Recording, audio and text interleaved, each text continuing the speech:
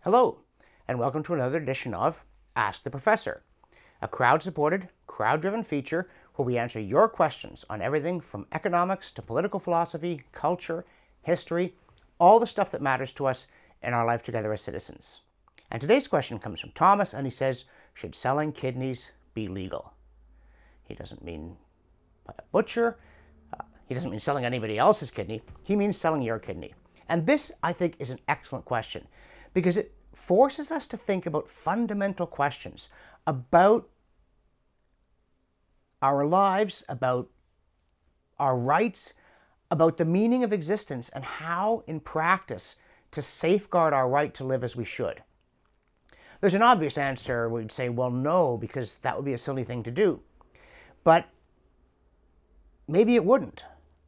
Or that would be a greedy thing to do, but maybe it wouldn't. And in any case, both of those beg the question, should it be illegal to do something silly? Should it be illegal to do something greedy? Will our lives be more meaningful, or at the very least will we be less dangerous to our fellows, if there are rather strong legal prohibitions on our doing things that are obnoxious or just plain dumb? And the answer that I would give here doesn't totally settle Thomas's question, but generally speaking, it's no. I'm very much with John Locke that the starting point of any analysis is that we do own ourselves. Actually, Locke believes that we kind of had ourselves on lease from God. But at any event, nobody else owns us. Our physical bodies are ours. We are not slaves.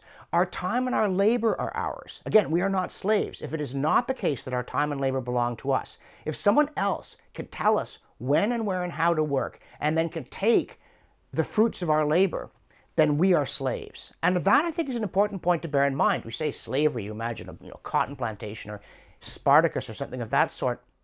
But if you say that the community may, through a democratic vote, through the state, tell us what to do and then take what we have done, that is, in fact, asserting that we are not masters of our own selves. Now, this idea of self-ownership is, of course, not unlimited. My right to swing my fist ends where your nose starts.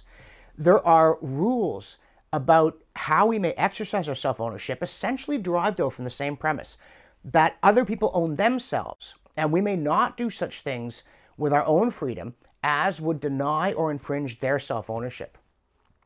And I think it is actually fairly straightforward to build a good and moral public order on this premise. Richard Epstein does this in simple rules for a complex world, where he talks about you have the right of self-ownership, the right of first possession, the right of free exchange, and then the right of tort, so that you can enforce your rights should someone challenge them. And says you've got a libertarian universe, then he adds two more. One is the takings power, that if there are free rider holdout or transaction cost problems, the state can actually drive through bargains that would be impossible to make privately, but that do suit private convenience. And then there's a lifeboat principle. If you're out in the woods and you're in danger of freezing to death and you come across a cabin, you can break in to get shelter, and there is no breach of the law as there would otherwise be, though you have to pay for the door, of course. Anyway, that's one way to construct a public order. Once you start bringing in other rules, Epstein says, and I think he's right, you get self-contradiction built into the system, and you never do get clarity, and everything turns into a political fistfight. And that is not the path to the good life. So, having done my Lockean prep, we come back to this question, well, if I own my body, can I sell my kidney?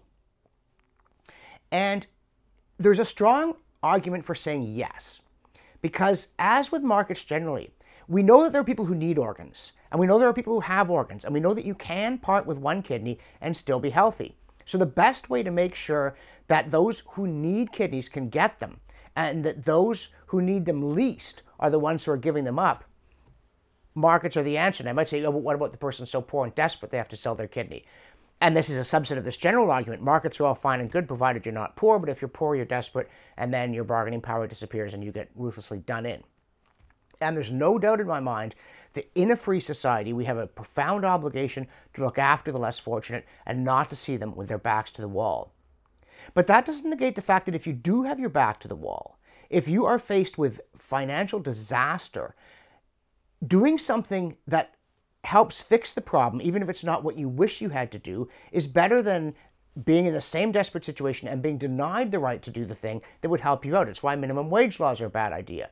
They don't solve the problem of needing to work for $10 an hour. They just take away the option even of doing that in a tight corner. So there's a very strong argument that we should be allowed to sell our kidneys. But there's something queasy-inducing about that, and we ought to listen, not have our behavior dictated by that kind of reaction, but when it comes up to think, okay, why? Why am I squeamish about this? Might it be that the human body is not just another thing?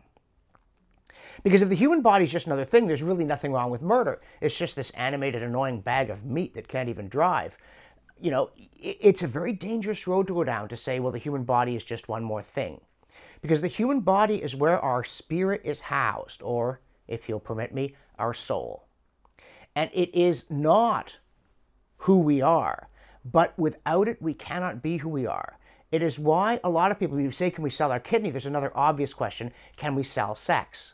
Is selling sex the same thing as selling skillet pizza making? And 98% of people see immediately, no, it's not. There's an intimacy about sex connected with, yes, that thing we forgot, reproduction. And with our innermost essence, it's so intimate that there is something wrong with just putting it on the table and saying, what am I bid? And I think, though, in a lesser way, that also affects the sale of organs. It is not something to be undertaken without regard for the fact that our body is not the same thing as our suitcase. You know, it's like if somebody were to say, well, I'll pay you $1 million to cut off your leg, just because I think it'd be funny. And should a person be allowed to accept that offer, or is there something inherently degrading about accepting mutilation? But then again, you'd say, what about somebody who's in desperate financial circumstances, can't provide for their family, and for some reason someone comes along and says, if you cut off your leg, I'll give you $1 million, and they see that they can educate and feed their children, that they can afford medical treatment. You know, sure, it's Canada, we have socialized medicine, but even here there are treatments the government won't provide that you might need. Should the person have the option of accepting this degrading offer because their situation is such that it seems to them to be a good bargain? And I'm very reluctant to step in and say, even if it seems to you to be a good bargain, I will not permit it. You know, I don't have an easy answer to this. Like, I don't have an easy answer to the question, should prostitution be legal? But having worked it all through from both sides, my answer is yes, you should be allowed to sell your kidney. It'd be very nice if you didn't have to. Let's try and get to a situation where nobody has to, except somebody needs kidneys. So somebody's got to give them. We need them donated. It's not urgent that we stop one person from giving another person a kidney. It's just that on the whole, we'd rather it not be done for money. But we could raise money so people can afford to buy kidneys.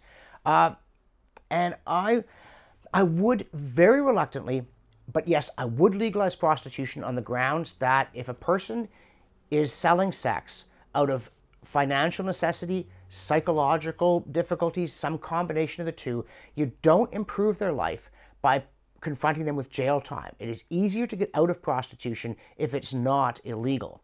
But at the same time, I'm not making a utilitarian argument. I'm saying people do have the right to do things that are wrong, but we should be clear that they are wrong, and we should offer the kind of supports that we can so that they don't find themselves obliged to do that kind of thing. So, yeah, Thomas, it's one of my more uncomfortable answers, but yes, you should be allowed to sell your kidney. If you're enjoying Ask the Professor and you have a question or comment that you'd like to make, this URL will let you do it. And if you value this and my other work and you want to help me keep providing it, and you're not already a sponsor, click here and make a one-time or monthly pledge. Thanks for watching, and we'll see you next time.